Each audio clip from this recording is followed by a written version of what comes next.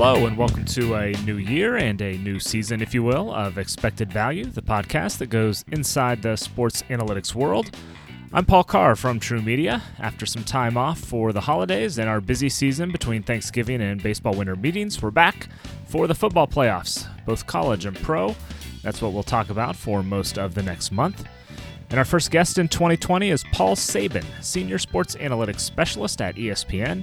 With the college football championship game on Monday, I wanted to use that matchup as a lens to look at ESPN's various college football metrics, including their Football Power Index, the Player Impact Rating, and the College Playoff Predictor. Paul has been involved in developing those metrics. He'll talk about that process, about the results the metrics have spit out, challenges in quantifying the human element, and communicating uncertainty along the way. We'll touch on college basketball as the season hits the business end with conference play underway, and Paul will also talk about his career path to ESPN, advice for those entering the field, and being a Nationals fan during their World Series run last year. Then Albert Larcata will join me with his thoughts and to wrap things up. Now, without further ado, here's the Expected Value Conversation with ESPN's Paul Sabin.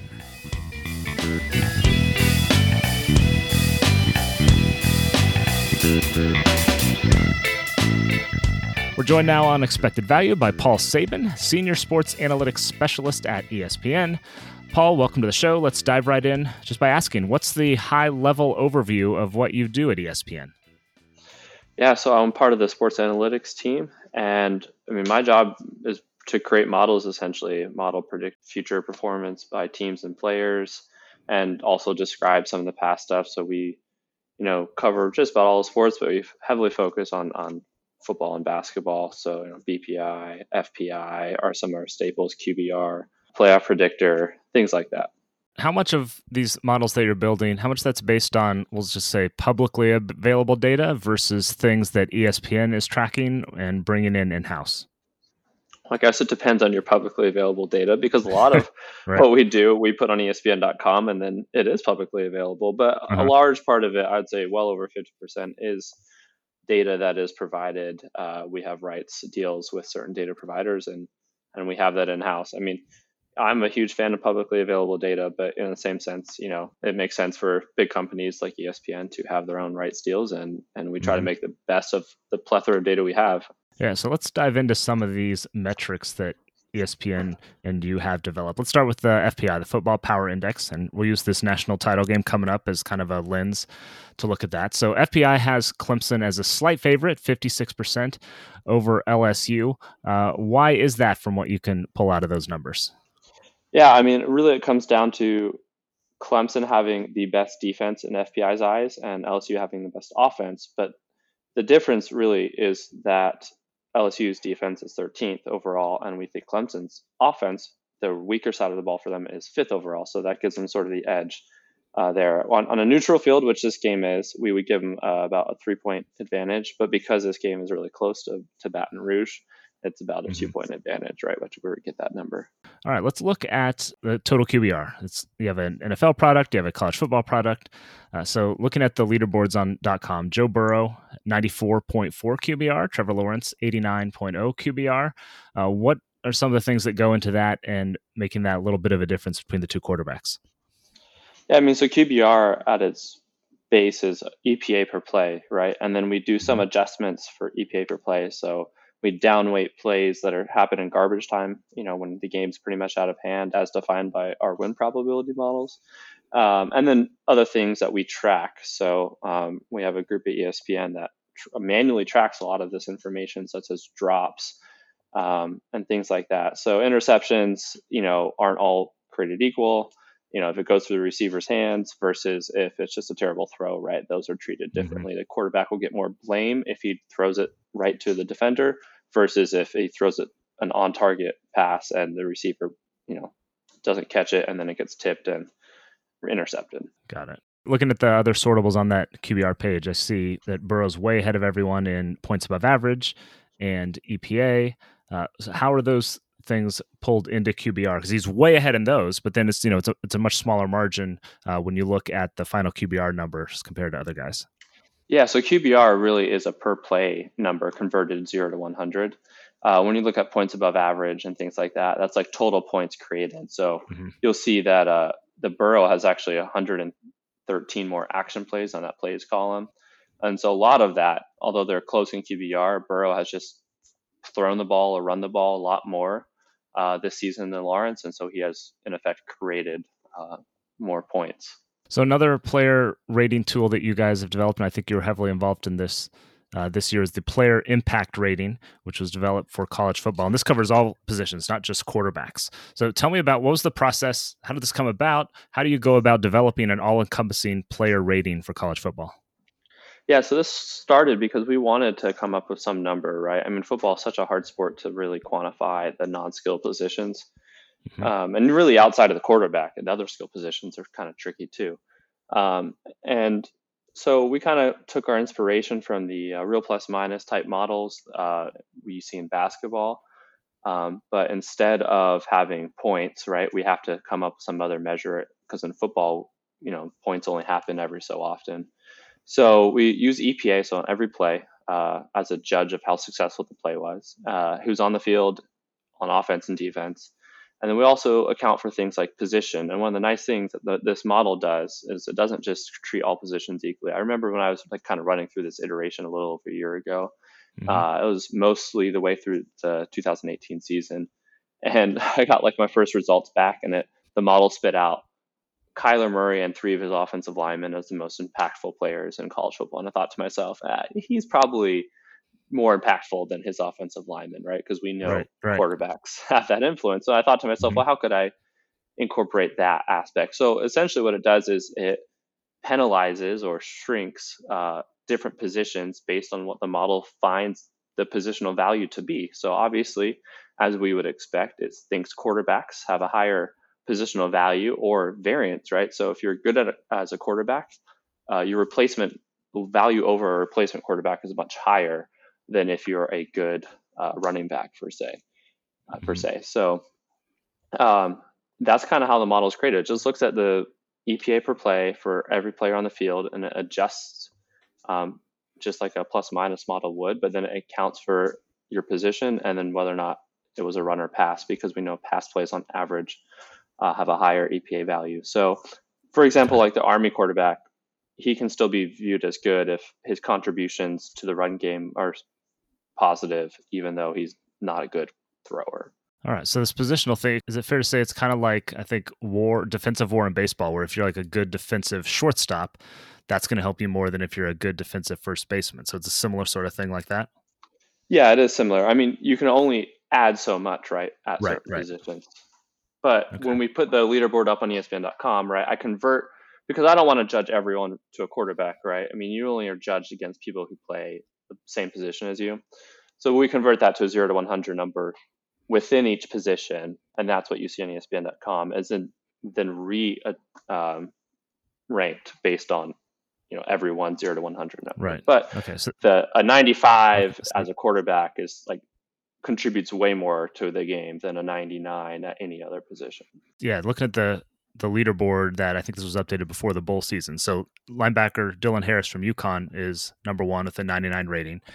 So it's not necessarily saying that he is as valuable as anyone else with the 99 rating, but it's that 99 relative to other linebackers, right?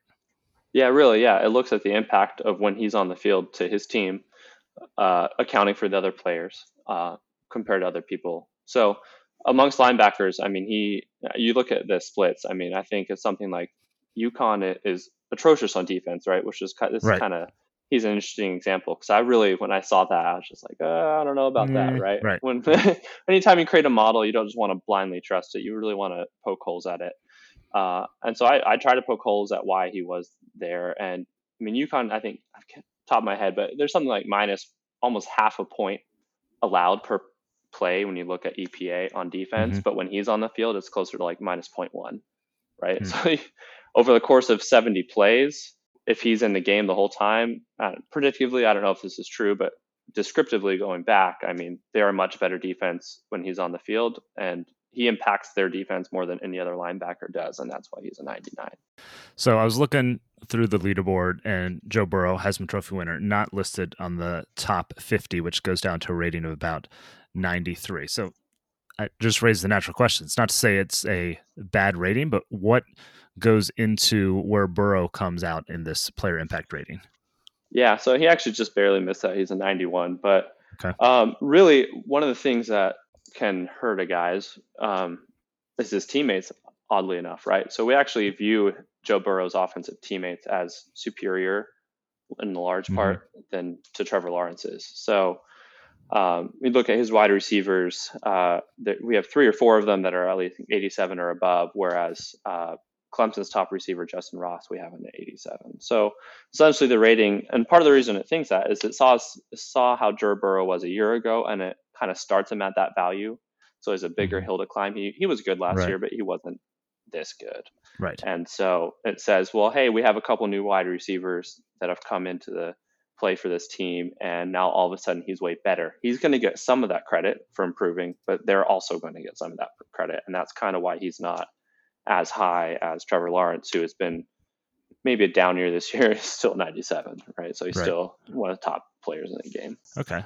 I want to ask about the college playoff predictor that you and the analytics team have developed. This is an interesting thing to me just because it's not like it was back in the BCS days where it was pure computer rankings and you could maybe figure out what different systems weighed and what they didn't, and it was a little more of a mathematical game than it is now, because you're obviously trying to project what a committee is going to do. So what goes into the college playoff predictor that's trying to capture a human element in all this?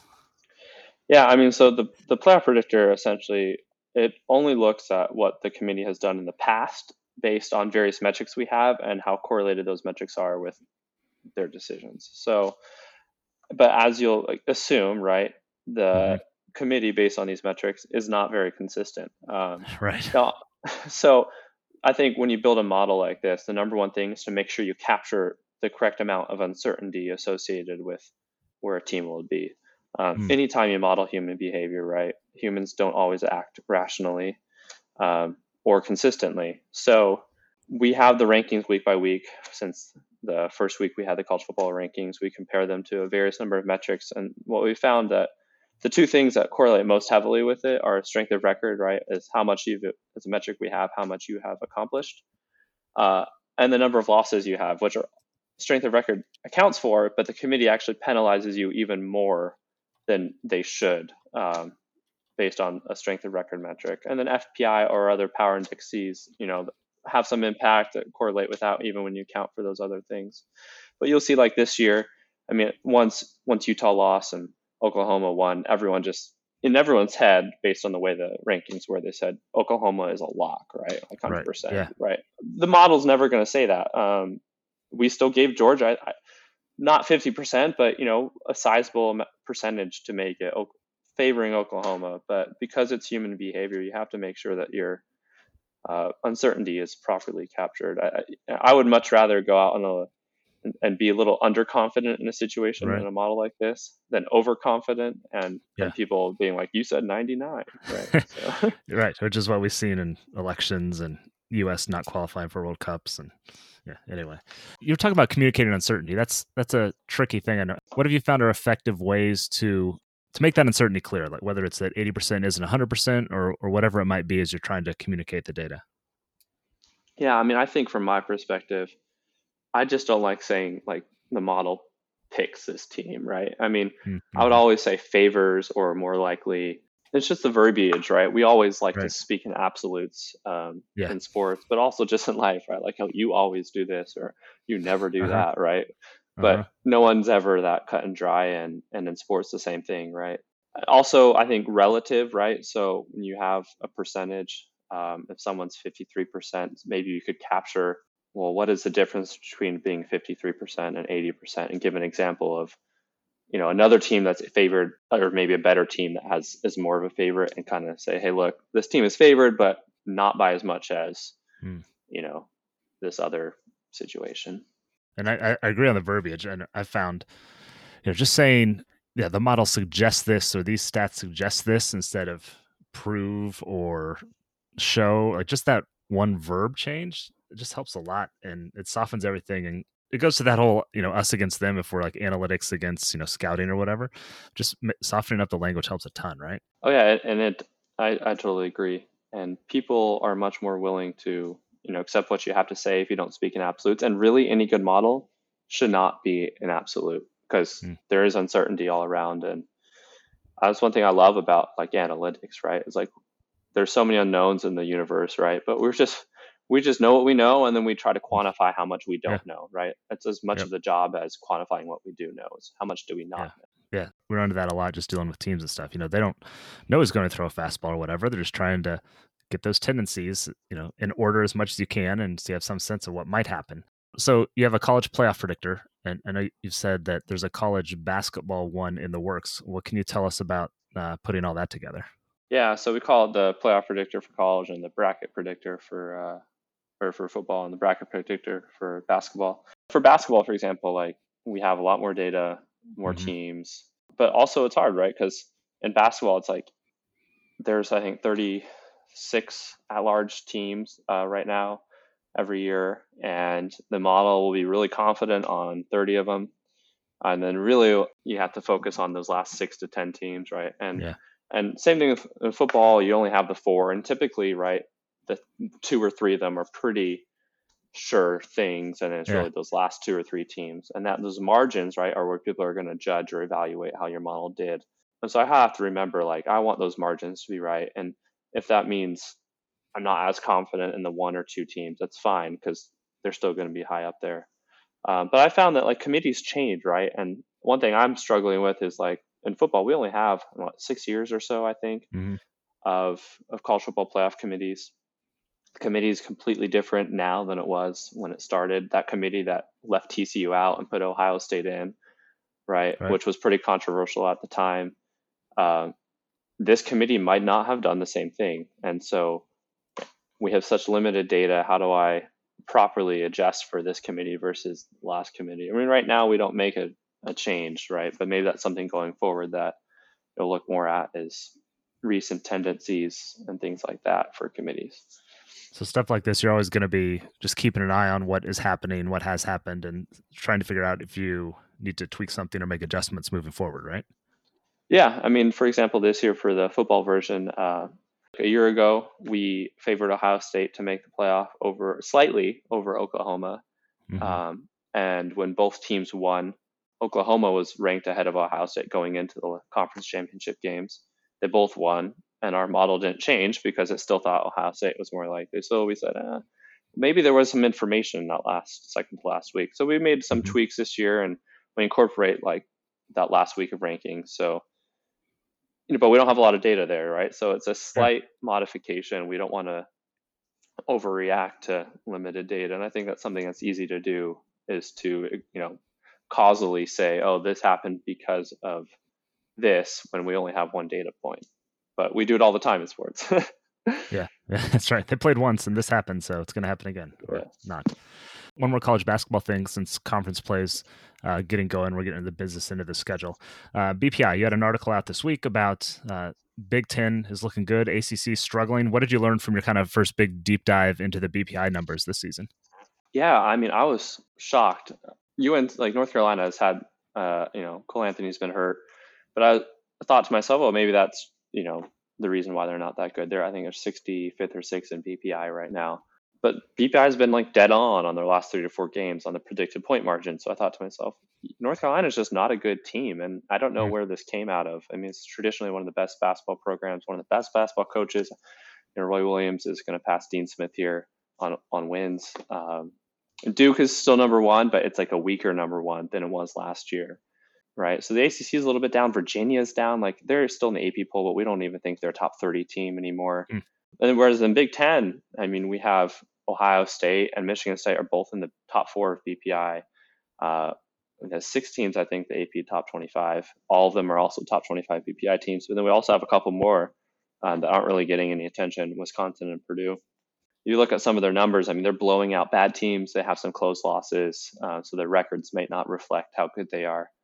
And in our model, we think on average about 9 teams are going to get in from the Big Ten, whereas only like 5.5 to 6 for the ACC. And the ACC hasn't had fewer than 6 teams make the NCAA tournament since it expanded from 12, 13 teams in 2013 to 15 now. And so it's an odd year. UNC Greensboro is better according to BPI than UNC.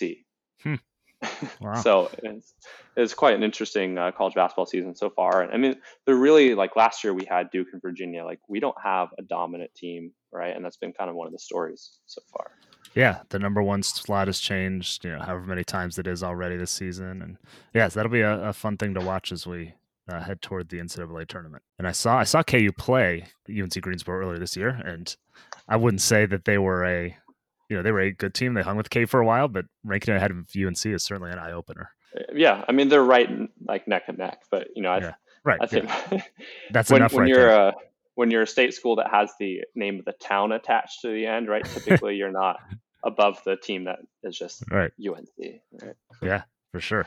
Okay, to wrap things up, kind of on what you're doing with ESPN's analytics group. What's next? Like, what do you guys have kind of on the horizon that you're working on? Obviously, updating and changing and tweaking, but what's kind of a next big thing or two that you might have on the horizon for you? Yeah, so I mean, on the basketball front, we just released. We took over Real Plus Minus for ESPN. That used to be done by Jerry Engelman, who now works for the Dallas Mavericks. So we took that over, we revamped it, and we're going to use that to create a new BPI for pro basketball NBA. So that'll account for injuries and player trades and all the sorts, even playoffs, different minute distributions for players, things like that. I know other people have done that, so we're trying to catch up there. In football, I mean, we have all this player tracking data, and we're going to continue to expand on the club coverage classification, route classification, pass block, metrics that we have, and do other player tracking stuff there. I mean, there's so much to be done in the NFL on player tracking that we'll also be spending a lot of time in that space. I want to talk about how you got to basically where you are. So your academic background is in stats, you have a master's and a PhD. What pushed you towards sports in general in the statistical world? Yeah, I mean, I think I'm like a lot of people that I've met who want to do sports analytics or are in sports analytics, where I was a kid and I watched, 90s ESPN, and, I laugh now because I would argue about touchdowns and, things, passing yards with people. Oh, so-and-so is better because he's thrown 400 passing, yards this game or whatever, right? Stuff I think is silly now, but those numbers that's how I always like to sort of view sports, is through the numbers, through the box scores. Yep. So when I was trying to decide on a major in college, I had taken AP Stats in high school. I thought it was a breeze, and I always kind of done well at math. My family was pushing me to be an engineer, and I remember walking into my first day of classes and signed up for this intro to engineering class. And I sat down, I looked around, people, the professor, and I just thought to myself, like, this is boring. This is not me. I got up in the middle of the class, walked over to the library so I could pull out my hunky laptop and, unregister from the class. And then I enrolled in stats and took 10 credits the next semester. And I never really looked back. Hey, when you know, right? So, yeah, I mean, and when I was in school, like undergrad, masters, we never had the chance to do a project. I could pick the topic, pick the data set that I wanted.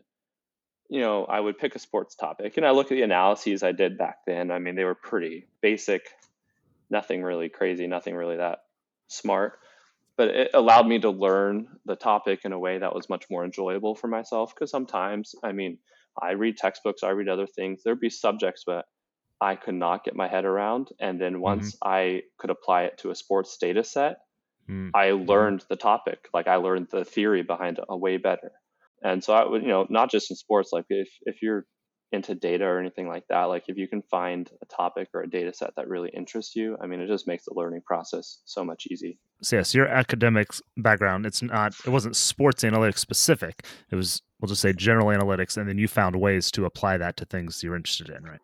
Yeah. I mean, to be honest, like I was not one of those people who was in college saying to myself, I'm going to work in sports analytics. I knew that data science or statistics, was a good field. It was in demand. I'd have job opportunities. And so when I had the job opportunity, I connected with Ben Alamar, who used to work at ESPN, through a mutual friend who had worked with him in the Cavaliers front office. And that's how I got introduced to like the sports analytics world. I applied, and I was lucky enough to get the job. And it is a dream come true. I told myself, if I don't get this job, I'll be happy because I've learned a lot. I have a good skill set and I'll be able to provide for, my family. But now that I get to work in sports, I mean, I'm just find myself really, fortunate. I'm sure you, like me, you get people asking questions all the time. How do I get into the field or things along those lines? What's kind of your general boilerplate advice that you give to a student or someone looking to break into the sports analytics industry? Yeah, I mean, I think you got to network. Like I said, the connection I had made a big difference. It wasn't the reason I got the job, but it Right. opened doors, introduced me Hmm. to people. I didn't actually know the job was out there until someone said, "Hey, you might be interested in this." So networking, I think, is really important. But I also just think doing your own work and being okay, like if the opportunity doesn't come right now, right? Like just keep plugging along, advance your career and other things. I think from someone who's been on the other side of like hiring, that sometimes people focus more so much on sports, they don't actually have the statistics or computer science or technical expertise that they should. And there's enough people that have a really strong technical background that also like sports, that I would always prefer to hire the technical background of someone who also like sports than someone who loves sports analytics but is a little weaker on the technical side. All right, let's finish things up by running through some of your favorites, quick hitters. Let's start with what is your favorite number and why? Number 8, I grew up in Hmm. Maryland. Cal Ripken is my idol. Also went to BYU, Steve Young. Oh, wow. Yeah, double whammy. It's nice. So, favorite player, one of those two guys? Yeah, I would probably say Cal Ripken. Growing up, my family moved to Florida also when I was 8, Okay. and we went to a spring training game. Didn't get his autograph. We went 3 times, I think, before I finally got Cal Ripken's autograph, and it still hangs up in my office. Nice. What's your favorite game that you have attended in person? I'll probably go with I went to BYU the tail end of Jimmer Mania, and so Okay. hosted Kawhi Leonard, San Diego State. I think both teams were in the top 10 at the time. BYU knocked off San Diego State. I think Jimmer Fredette had like 43 points. Their careers took a different turn, a couple months after the A game, little bit, a little but bit. but it was very exciting. And for a school that you're not used to like being in national spotlight, it was a Yeah. lot of fun. Yeah, that was those late night BYU games. I think I was at ESPN the last year or two of his career, and those are always a little bit fun if you had to work the late nights. They spiced them up a little bit. You're a Nationals fan now, you say, having moved Hmm. on.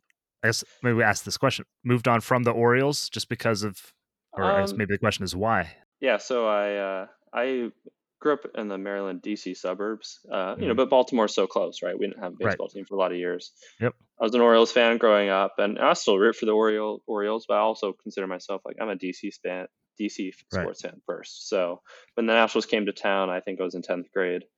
My wife actually went to the very first Nationals game at RFK Nice. Stadium, and I still cheer for the Orioles, but honestly, I haven't been very good for the last 13 years. Yeah. But yeah, the Nationals are a Washington team, and so I always Yeah. cheer for them first. But You have a favorite Cal favorite Ripken's still my moment favorite favorite moment, or moment from the World Series run last year?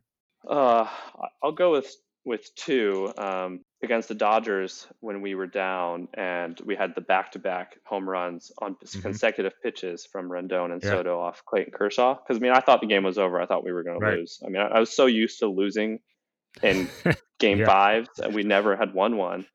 And we had all these great teams and a high payroll, never won division series. And then also we had like a very similar thing, right, in Game 7 of the World Series where we had the home runs by Uh-huh. Rendon and Howie Kendrick just Yep. I think a couple batters later that went from us trailing to taking the lead. So it was definitely up there. That's great. And finally, do you have a kind of a how did I get here moment since you've gotten ESPN? One of those you're like, wow, this is pretty cool where I'm at and where I've gotten to be. Do you have any of those moments, or what's your favorite one of those from ESPN? Yeah, I think when I first got hired, I was tasked with redoing our college basketball power index, BPI. And it was around this time of year. So they're like, hey, you're going to focus on March Madness, like better predictions. And I just remember the first time I got, the model going, tested it and all that stuff. People had, checked it out, validated it. I remember the first time seeing it on like the bottom line, Hmm. like, so and so team, 37% chance, or whatever, to win. And I just like, oh my gosh, like that was my work and now it's on TV.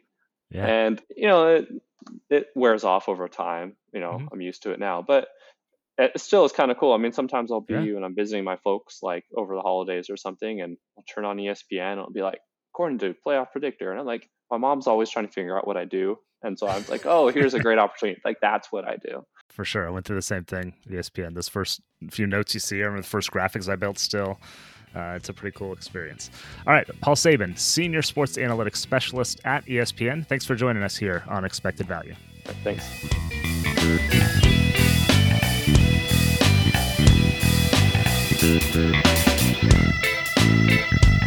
Thanks to ESPN's Paul Sabin for joining us here on Expected Value. You can follow him on Twitter at Sabin Analytics, SABIN Analytics. And I also recommend going back and listening to the conversation I had with Jeff Bennett, who's the vice president of ESPN Stats and Information. He both started and currently oversees Paul's analytics group. So that was episode 7 of Expected Value back in October. I'm joined now by Albert Licata, who joined True Media in 2014 after basically having the same role that Paul does now at ESPN. So, Albert, I followed up with Paul a little bit on this, and I want to talk to you about it too, since you've gone through the same thing. Just the process of creating a model, the iteration. How do you know when it's ready? Just what is that process like when you're kind of starting from scratch and building a football power index, soccer power index, whatever it is? What's that process like? Yeah, so it depends, I guess. We've at ESPN and even now us at True Media, we're quite lucky in that we have a lot of data already stored, and we have software engineers, DBAs who do a lot with the data to organize it and get it in a pretty good spot. Usually, when you're building a model outside those walls, the data wrangling side of things, getting the data set you want, having it structured in the way you want it structured, and whatever software you're using, honestly, that can take more time than the actual modeling process itself. We still have to deal with that a little bit, but it's a little bit better. But yeah, so once you have it, when is the model ready? The model's never ready, Paul. Still not ready. Yeah, I have models for 10 years ago that still aren't ready yet. There's a time frame, and usually it's business dependent. So like Paul mentioned in his interview, his first task was college BPI, and then he had March Madness as kind of a hard deadline. So my guess is he was working hard at it until March Madness happened, and then the model was done. It was ready. So that ends up happening a lot. You have arbitrary deadlines or very business dependent deadlines that you kind of need to hit, and the model is as good as it's going to get. It can always be better. I think every data scientist, every analyst would tell you that, if they had an extra day, they could do this or that, or if they had an extra week, they could do that or this. And you have a good sense. I think it's hard to explain exactly what it is until you do it a lot, but you have a good sense when you're starting to reach pretty low diminishing returns, and you realize like every extra minute I spend on this, I'm like getting less and less predictive power, less and less whatever it is you're trying to solve. Yeah, I remember I dealt with a lot of the soccer power index, especially, and it was basically goals based when it started, which is better than results based, and not as good as expected goals based, which we knew when we were creating it. It was just something that you couldn't do that for because the numbers didn't exist for so many leagues and stuff. You couldn't do it at the time for everybody. You didn't even have expected goals for all your qualifiers from the World Cup or something like that.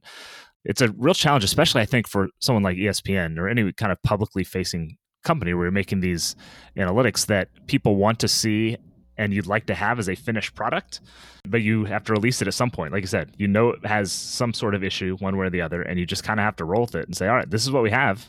Let's go. And then we'll keep iterating to make it better even after the fact.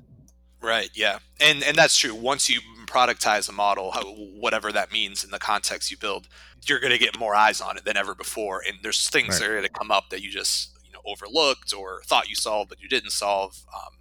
So that's always going to happen too. There's no way around it. The other thing I'd say is oftentimes when you're setting these deadlines, like, at our company now, my boss will ask me, oh, so that we want to model, X, Y, or Z. How long is that going to take? Okay, well, I can get you a version of a model in 2 days, and it's probably not going to be great, but it'll be directionally accurate. If that's what we want, I can do that, or we go up from there. So that's the other problem with modeling is, and I've learned too at True Media, it's true of software development as well.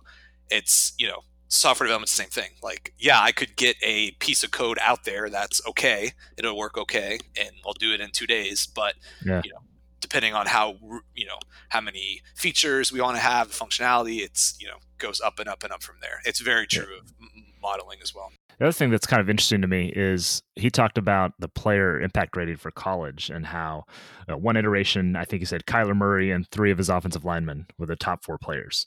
And something's not quite right there.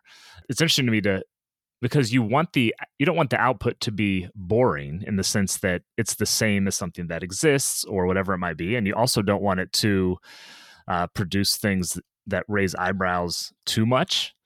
So I'm always interested by, we dealt with this, I think, developing QBR.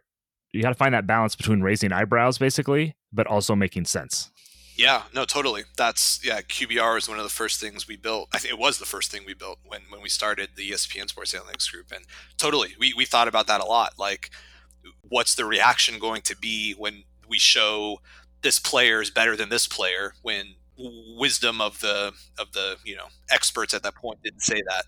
So, you have to look for reasons, like be very confident in your model and have reasons why this or that happens. That's a big part of it. Yeah, to me, like as a power user or someone who had to explain a lot of these things, even though I don't necessarily know the algorithm behind them, the important thing was that there was a reason. So if this guy's QBR is terrible, let's at least be able to say it's because, he was 0 for 7 on third downs and took too many sacks or something. So as long as there's a reason, just from a kind of a user and trying to understand it and apply it standpoint, like that's the main thing to me. Just if you can explain it rather than just say, oh, I don't know. As long as you can go through it like Paul did about why UConn linebacker Dylan Harris was so high in the PIR. You can talk through it and explain it. Like that's half of it to me. There's just got to be a reason. It's got to make some kind of sense. Absolutely. You're talking about months of my life there, Paul. We should have a whole podcast on all the QBRs I had to explain during our first year. Yeah, it's like a 30 for 30 for QBR, right? Exactly. Yeah, that'd be a good one. All right, and on that note, we'll wrap up the 14th episode of Expected Value. My thanks again to ESPN's Paul Sabin for joining us on the show. We'll have more football talk next week as we continue this month of football building up to the Super Bowl. As always, please continue to subscribe, rate, and review the show wherever you get podcasts. Share it on social media, tell your friends. We always appreciate anyone spreading the word about the show. Please follow us on Twitter at True Media Sports and hit us up if you have any questions or comments about the podcast or otherwise. On behalf of Albert Larcata and everyone here at True Media, I'm Paul Carr. Thanks for listening to Expected Value, the podcast that goes inside the sports analytics world.